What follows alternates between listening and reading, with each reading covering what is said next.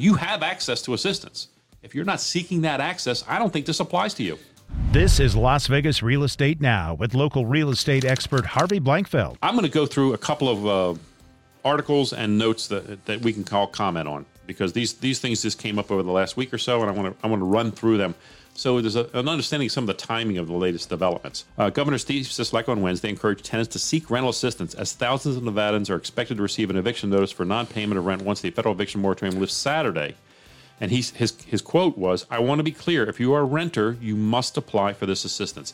He wanted to emphasize the point that if you apply for the assistance, that's where there is help. There's help. Go get it. Don't just sit there and hope for something to happen, hope this is going to go away. It's not. And he says we have plenty of rental assistance money available through funds from the federal government, and there are dedicated people through all levels of government working to process those payments as quickly as possible. Kevin Schiller, the Clark County's assistant county manager, said since June, it has paid out about $165 million in utility and rental assistance for 90,000 households. That's wonderful. Outstanding. He also said the county is processing about 800 to 1,000 applications a week, though it is and currently stands at about 8,000 in queue.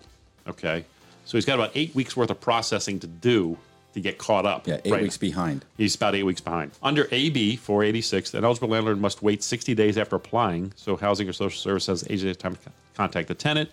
If the tenant doesn't respond, the agency independently applies for rental assistance during that time frame. The landlord can receive the payment on the condition they not evict the tenant for 90 days. There are rules to be able to utilize this moratorium.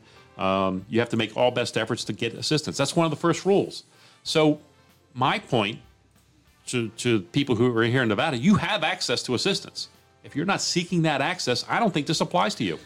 And it's very simple. It's just a matter of filling out a few pieces of paper, right, submitting your documents. But right, if you don't have your reduction or your unemployment document, you will be denied. State and local leaders have said for months that renters should take steps to protect themselves.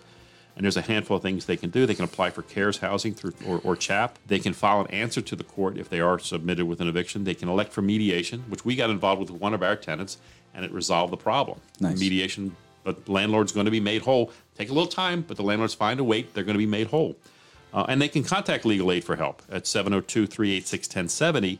You can reach out to Legal Aid. They'll help you get navigate this thing. It is confusing because we had a window where evictions could happen for 2 days, and now they can't happen anymore. And basically what happened, they got cut off again. You've been listening to Las Vegas Real Estate Now. If you ever have a question about real estate or any of the other topics we cover, just call me off air or text me at 702-203-1165. You can also check us out on the web at lvrealestateradio.com or on our handle on social media at LV Real Estate Radio. We'll meet you on the radio next Saturday at 11 a.m. right here on the new 101.5 FM, 720 a.m. KDON, the Talk of Las Vegas.